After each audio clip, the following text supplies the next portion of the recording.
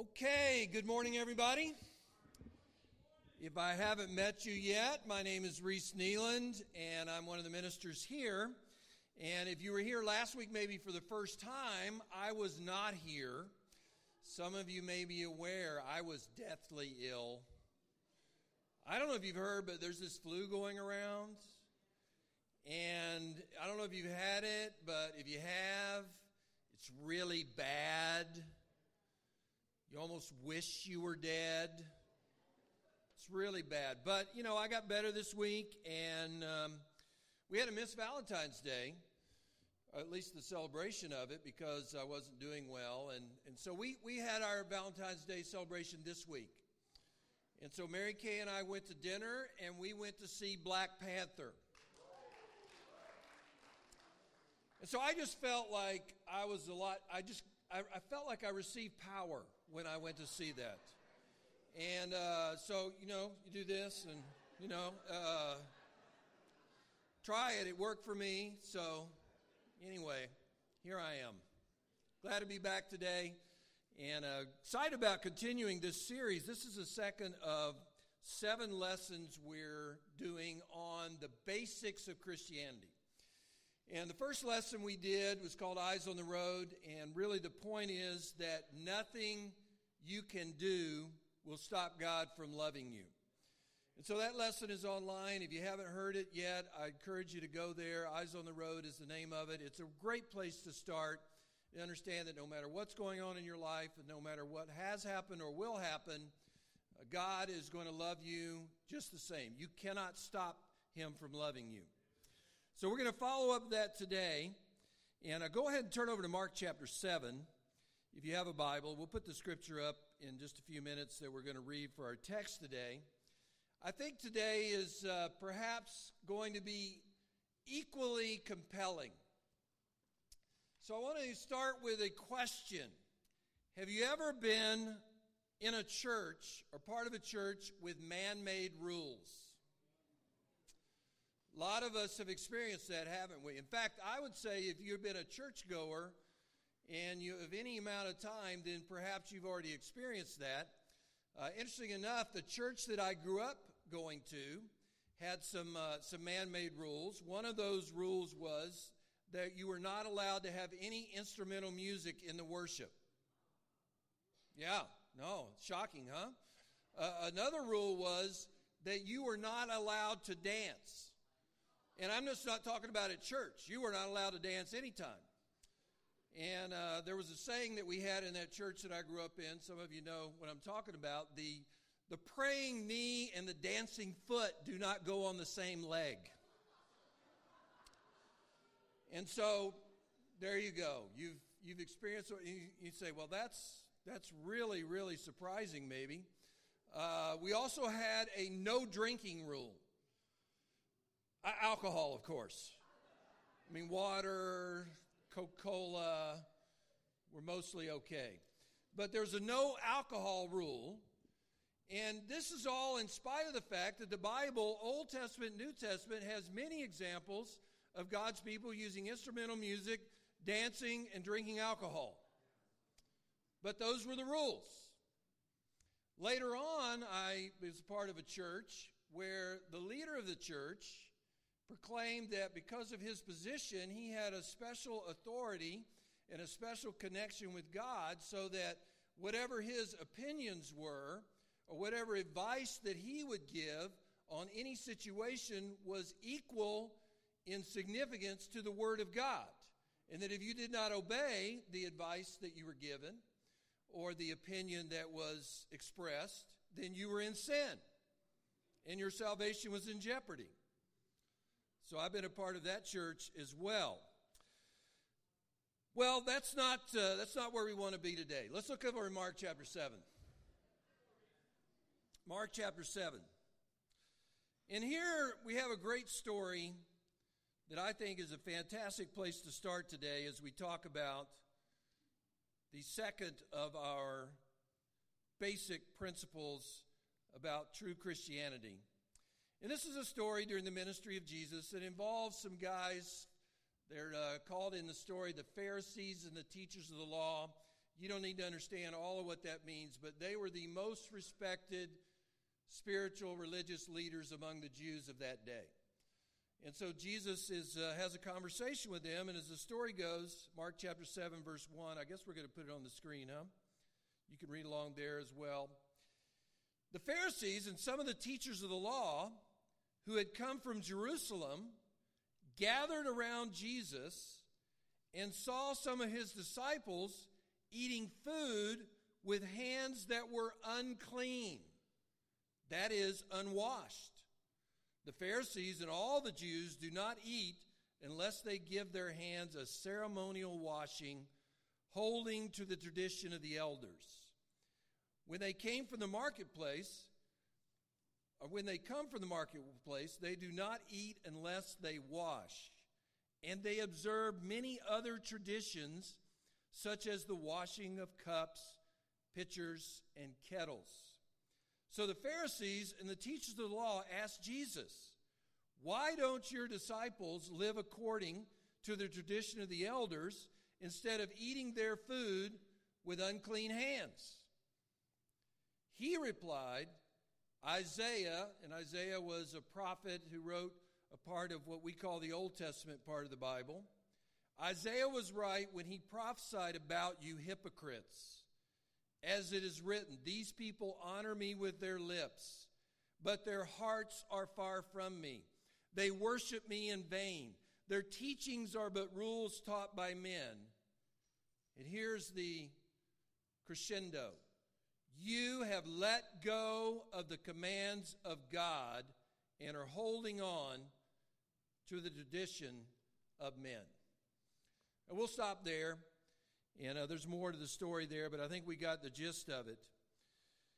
Jesus' response, and so it's important to understand how Jesus feels about what's going on here. Now, I want to make it clear, if it isn't already clear to you, it's not a bad idea to wash your hands before you eat. In fact, it's highly recommended. And most of us have that habit, don't we? And now more than ever. And now everywhere you go, there's Purell there waiting for you.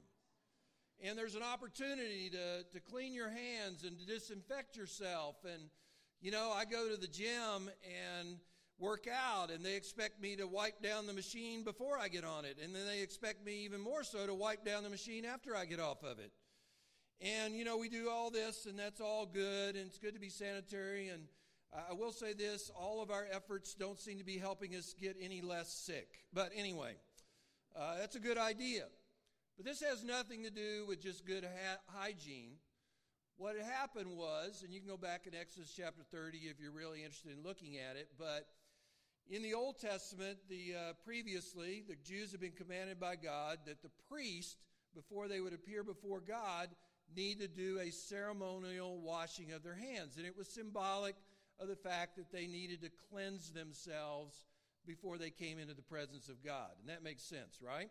It's a lot like communion. We just took communion, and if you're new here, maybe you don't understand communion, but this is something that we do every Sunday. It's symbolic.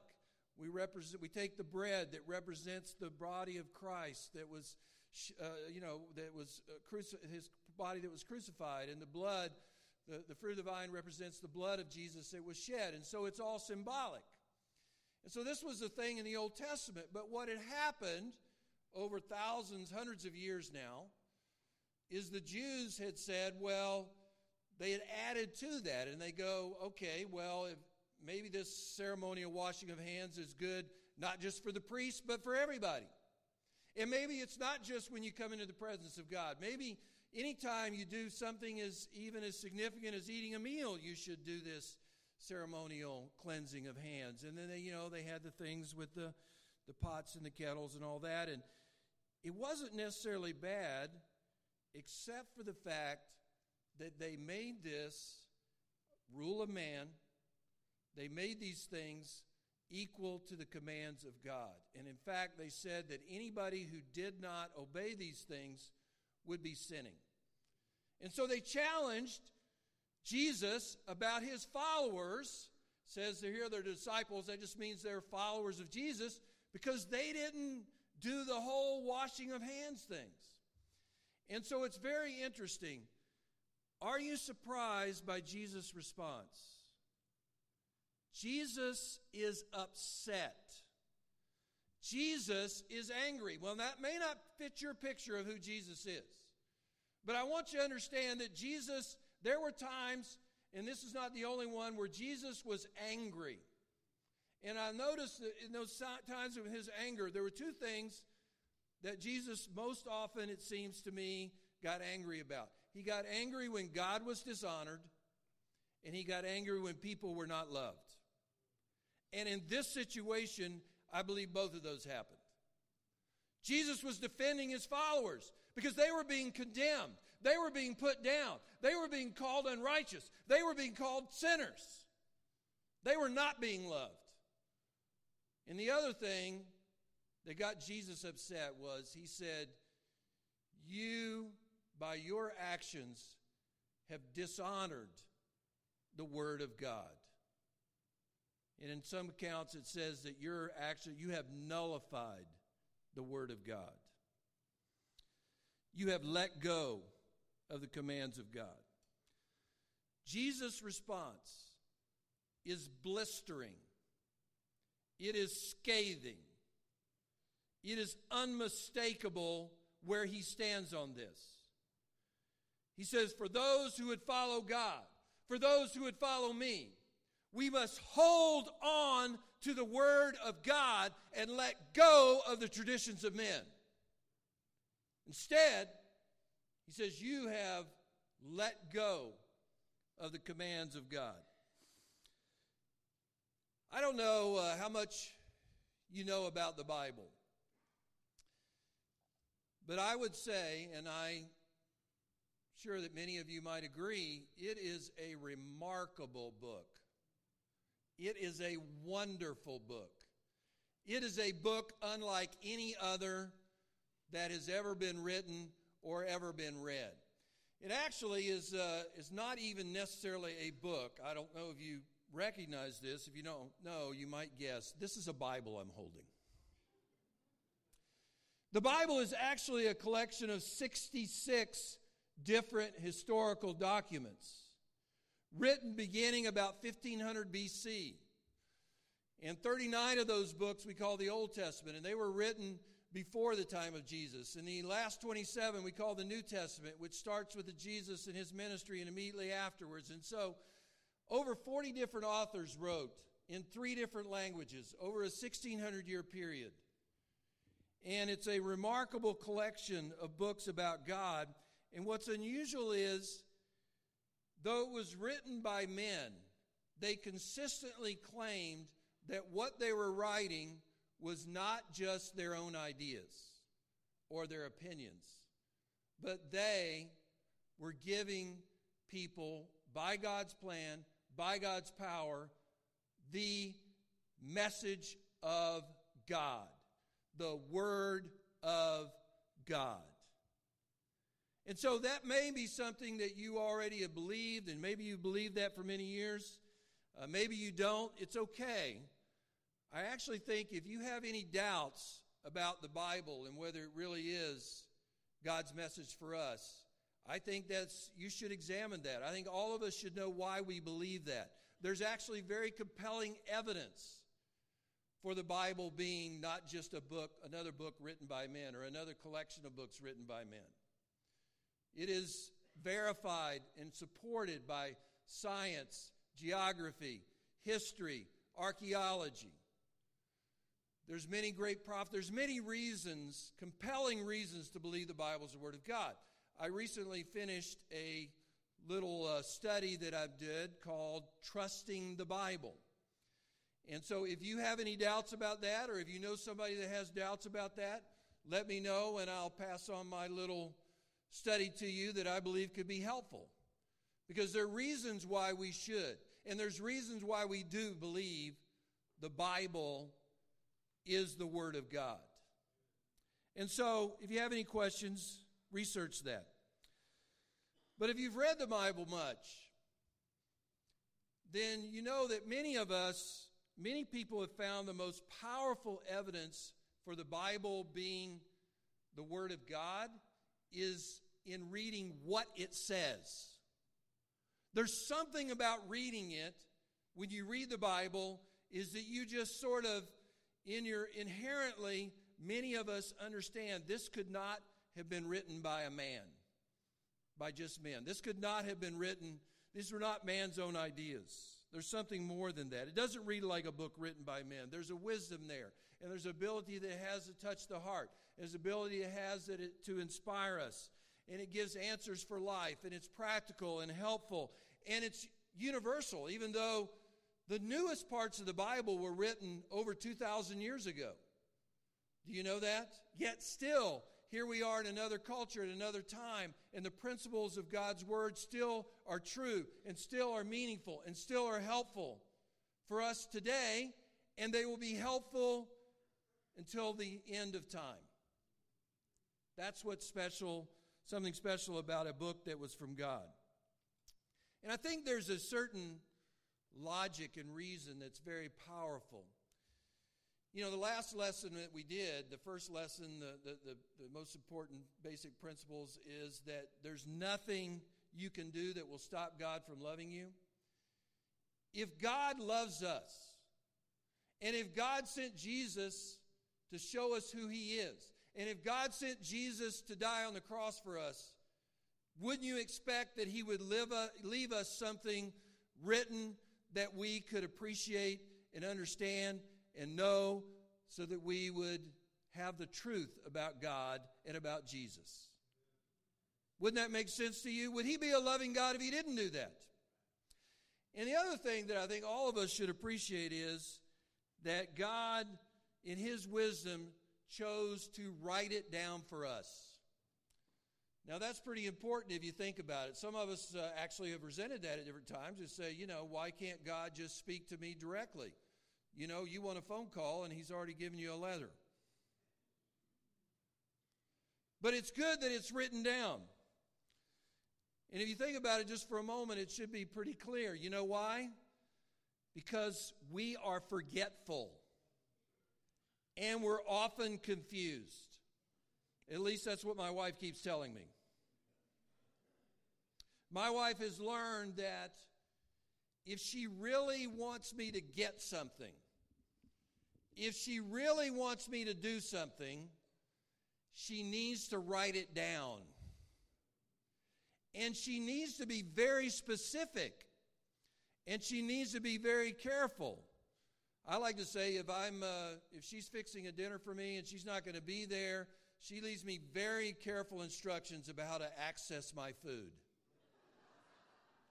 And usually there's a list of instructions, and the first one is turn and face stove. So you start there. And see, this is why it's such a blessing that we need to be grateful for. That no matter how long we live, and I'm sure maybe some of you are like me, as time passes, I forget more and I am more easily confused than I've ever been. Has that happened to you yet, Tom? It has? Thank you for your humility. But, I forget stuff all the time. And what's even worse is, I think I remembered it, but I remembered it incorrectly. And so I'm confident that, I remember what was said. I remember what happened. And then there's some obvious proof presented to me, like a text that I sent, or an email I received, or a voicemail I left. And I go, I was very sincere about what I thought I remembered. But see, we can't trust our own memories. And that's why no matter what goes on, I'm so glad that God, in His wisdom and His power and His love, left us a written account of who He is, how we can live to please Him, what's right, what's wrong, what's sin, what isn't. He left us something that we can rely on. He left us something that we can trust in.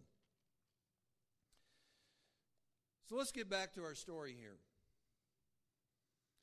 Why is Jesus upset? Because when we ignore or minimize the Word of God, we dishonor God Himself. And here's the thing that we all need to accept. God doesn't need our help. The Bible doesn't need to be improved. The Bible doesn't need to be ignored. You know, there's many different kind of churches today. Perhaps you've noticed that already, and maybe you know it, maybe you don't. There are a lot of churches that call themselves Christian, and they do not believe that the Bible is God's Word. There's other churches that you could go to, and they partially believe. They believe parts of the Bible are God's Word, and other parts of it are no longer accurate or needed or important. Did you know that? There are other churches that you could go to where they have added to the Bible. There are other churches that you could go through where they have subtracted from the Bible. Here's what I want you to understand if you're new here. We are not that church. We have decided to be a church that believes that the Bible is God's message of life for us. That everything we need to know and everything we need to understand can be found in the Bible. And so that's why it's even the second of our 7. You know, we started with the love of God, and now we're going to the Bible being the Word of God. And we're going to go on, and we're going to talk about what sin is, and we're going to talk about what it really means to be a Christian, and we're going to talk about how to be saved, and we're going to talk about what the church is, how important the church is, and what the church should be like. And we're going to talk about the cross and what the significance is of Jesus' death on the cross and His resurrection. And we're going to talk about all that. But when we get to all that stuff and we talk about what really means to be a Christian, we're going to use the Bible, and we're going to use the Bible only. It's all going to come out of here. How arrogant of us that we, mere human beings, so often feel like we know better than God knows. How arrogant when we decide that something that God's Word says is no longer important. How arrogant when we decide that we need to add to what God has left for us, because somehow what He's done is insufficient. God doesn't need our help. And when you are a person, or when you are a church that is not following God's Word, you know what ends up happening? You end up following men. You end up being deceived about what's true and what's right about God. Essentially, many of us, and I did this for many years, I'm not proud of it, we make ourselves our own God. Because we decide that we know what's best, and we know how to live, and we know what we think God wants and what God doesn't want, and we justify and rationalize, and we minimize, and we ignore. We are not a perfect church. But if you're visiting this church, I want you to understand this clearly. We are, and we will continue to make every effort to be a church of the Bible. And that what we live, how we live, and what we believe is going to come directly from the inspired Word of God.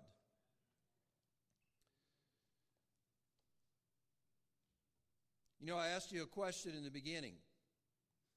Ever been to a church with man-made rules?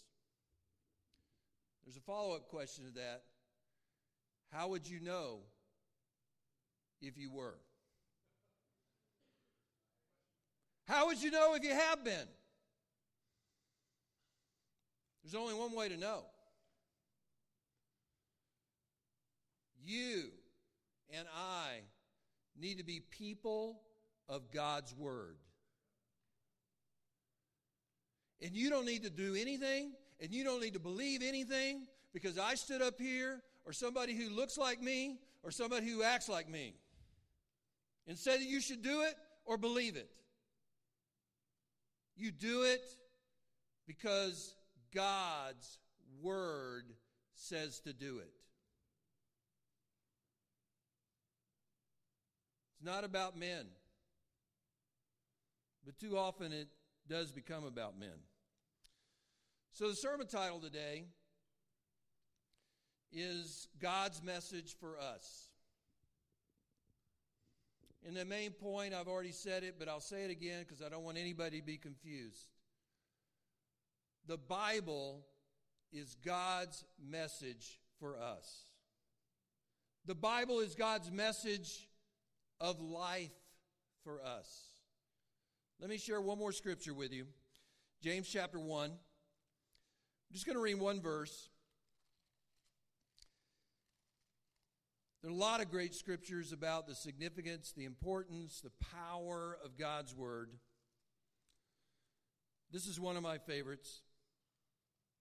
James 1, verse 25. And I don't know if you know the story there. This is a short document written by James. He was actually the half-brother of Jesus. Interesting enough, he didn't initially believe that Jesus was the Son of God.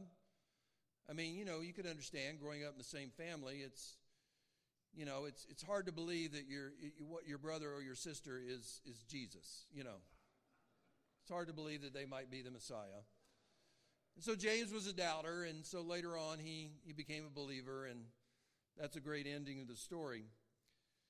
But he wrote something that's so significant, James 1, verse 25, and I believe it's on the screen as well. But the man, the woman, who looks intently, that means carefully, very deliberately, with an attitude to study, to examine, to understand the perfect law that gives freedom. This is not a man-made book written by men, but from God. That's why it's perfect. If you wrote it, it wouldn't be perfect. If I wrote it, it wouldn't be perfect. But it's from God, the perfect law that gives freedom and continues to do this, not forgetting what he has heard, but doing it. That man, that woman will be blessed in what he does. There are many other scriptures like it, but I like this one particularly because it says something that I have found to be true. When I examine the scriptures, examine the Bible, and when I live by the Bible, it is a pathway to freedom and to blessing. God's not trying to hold out on us. Now, initially, I admit, many of us, maybe you read the Bible, initially it doesn't look like a place to find freedom. But that's because we have our own ideas about what freedom is, and we have our own ideas about what's best and how to best live, and God has to help us to understand that what we want or what we think we want is not what we really want. And what we think we need is not what we really need. And he's saying, in my wisdom and in my love, I've got a better plan for you than the one you have for yourself. And if you will just pay attention, follow, obey, live out my word, you're going to find freedom and you're going to find blessing. If you want to know how to make a difference with your life, the Bible will help you understand how to make a difference in your life. If you want to excel in any area of your life, whether it's your job or your marriage or your parenting, or you just want to be the best you can be in anything in your life, the Bible will show you how to do that. You want to have great relationships. You want to connect with others. You want to have powerful friendships. The Bible will show you how to do that. It'll be a blessing for you. You want to make good choices. You want to know what to do as you go forward in your future. The Bible will tell you how to do that. It's from God. It's so compelling. I remember when I first started reading it back in my college days, it just grabbed me, and I think I read the whole New Testament in 1 week. Now, it helped that for the first time ever, I got a translation of the Bible that I was actually able to read. I don't know if you need that yet, but back in the day, most people read the King James Version. And I didn't really get a lot out of that. But anyway, it helps to have a readable translation. But I read it, and I just couldn't put it down. It was speaking to my heart. It was showing me how to live. And all the decisions that I've made since then, when I based them on the Word of God, they've worked out fantastic in my life. Just great. I have a new friend, John and I have been getting together for, since the beginning of the year. And so we get together and we talk and we share our lives, and, we're trying to be mutually encouraging each other. And so a lot of times, not every time, we talk about the Bible, and we'll open the Bible and read something from the Bible. And so just a couple of weeks ago, we got together, and John brought his Bible, and I didn't bring mine. And so John said, "So, Reese, you didn't bring your Bible today?" And I go, "Well, I just thought, we'd just talk about life, and, I'd try to encourage you and be helpful to you in areas of your life, and I didn't necessarily know that we needed to have a Bible study." And he looked at me. He was genuinely confused. He said, "So, but isn't it true that in any area of my life, if I know what the Bible says about that's going to be helpful to me?" And I had to say, that is a very good point. That's a very good point, John. And so ever since then, I will, and from now until forever, I will always bring my Bible when I get with John. But we need to be reminded of that. So I want to ask Christy Steffen to come up. And she's going to share briefly as we close out our service here. I've known Christy since she was in college. And she was, when we first started the Los Angeles church and our campus ministry at USC, she was one of our very first conversions to Christ. And we're not going to say how long ago that was. Well, I'm not going to say how long ago that was. I'll let you decide. But anyway, Christy has been a strong and faithful Christian for many years. And so I want to ask her just to share briefly about sort of her story and how the Word of God has impacted her life. Christy Steffen.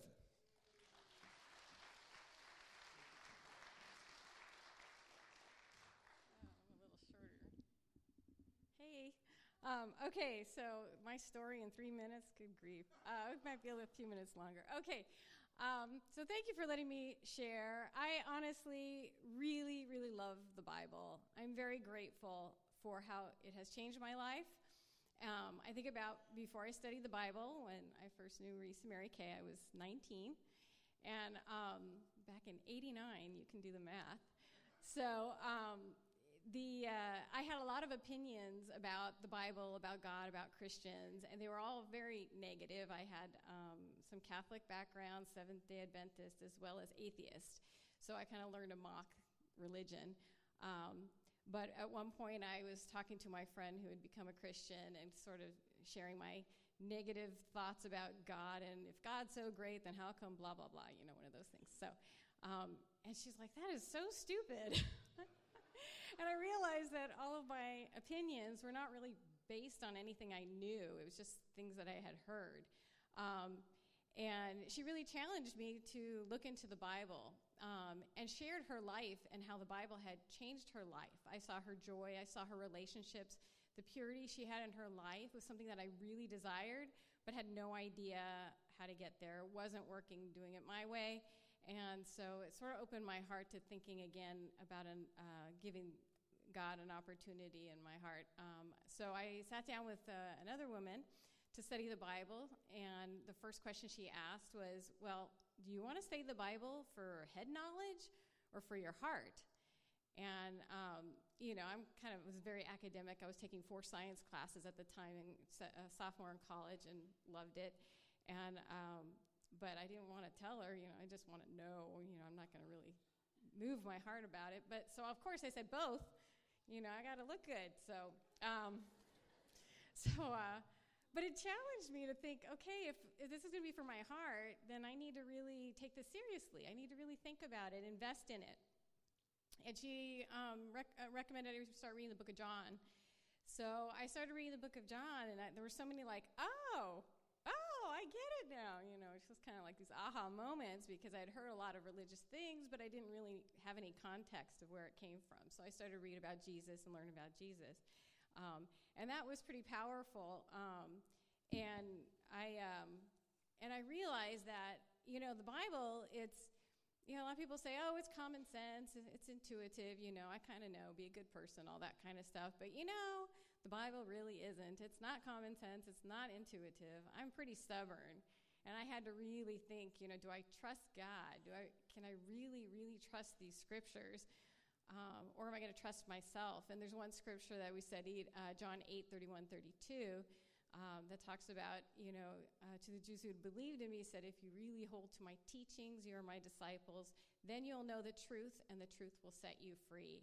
And I know that I was super confused about what truth was, because I had so many different influences.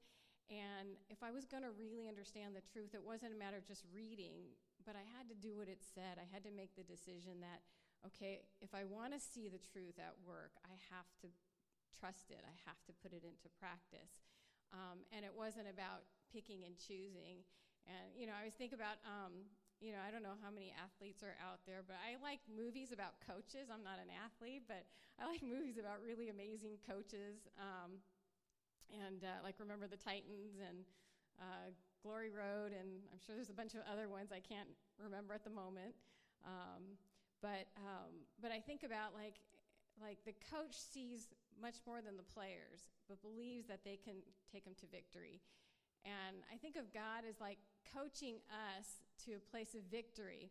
But if I pick and choose from his direction, I'm not really going to see that victory. It's going to be sort of a halfway, representation of where he's trying to take me. And when I read about the fruit of the Spirit, it's love, joy, peace, patience, kindness, goodness, gentleness, self-control. That's the victory that God wants me to have, but I have to trust him. I have to totally put my heart in it. So one other last thing I want to share is there's a quote that from, maybe you've heard it or not, a famous person named Galileo. And he said, all truths are easy to understand once they are discovered. The point is to discover them. And I love that so much that I found it on a little tea bag, and I cut it out and I put it here on my Bible, right? Because I go, so it's right there. So, because the truth is easy to understand. When I read God's word and I put it into practice, I don't see it in the moment, because that's where the faith comes in. But after I do it, then it's like, oh my gosh, now I understand where God was trying to take me. And if I had stayed in my stubbornness, I wouldn't have gone there. Before I read the Bible or understood God's plan for me, I never dated anybody more than 3 months, because, I did not know how to have a relationship that was with respect and with love and sincerity. And it wasn't until I understood God's word that I was able to understand how to have a great relationship. And Mike and I, next month, are going to celebrate our 25th wedding anniversary. So yay. But, that's the power of God's word. There's no way that I would be able to be at this place. Even my relationship with my children, I'm by far not perfect, but God's word is perfect. And so I know as long as I'm holding to it, I'm reading it, I'm understanding it, that I can have victory with God. But I just want to say real quick, in terms of God's word not being intuitive, he talks about rejoice in our sufferings. Really, God? Do not judge. God works all things for the good. Really, I'm watching, my child go through surgery. How can this be good? Respect my husband, even when he's not being respectable.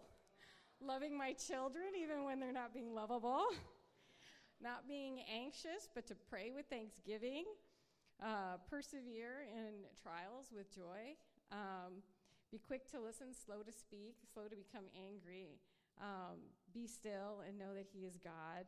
These are all super challenging for me, but absolutely God's blessing from every time I follow it has been amazing. So I hope that you will dig into your Bible, dig into the Word, and just really be amazed at how God moves the heart and in the way that he's moved my heart. So thanks for letting me share.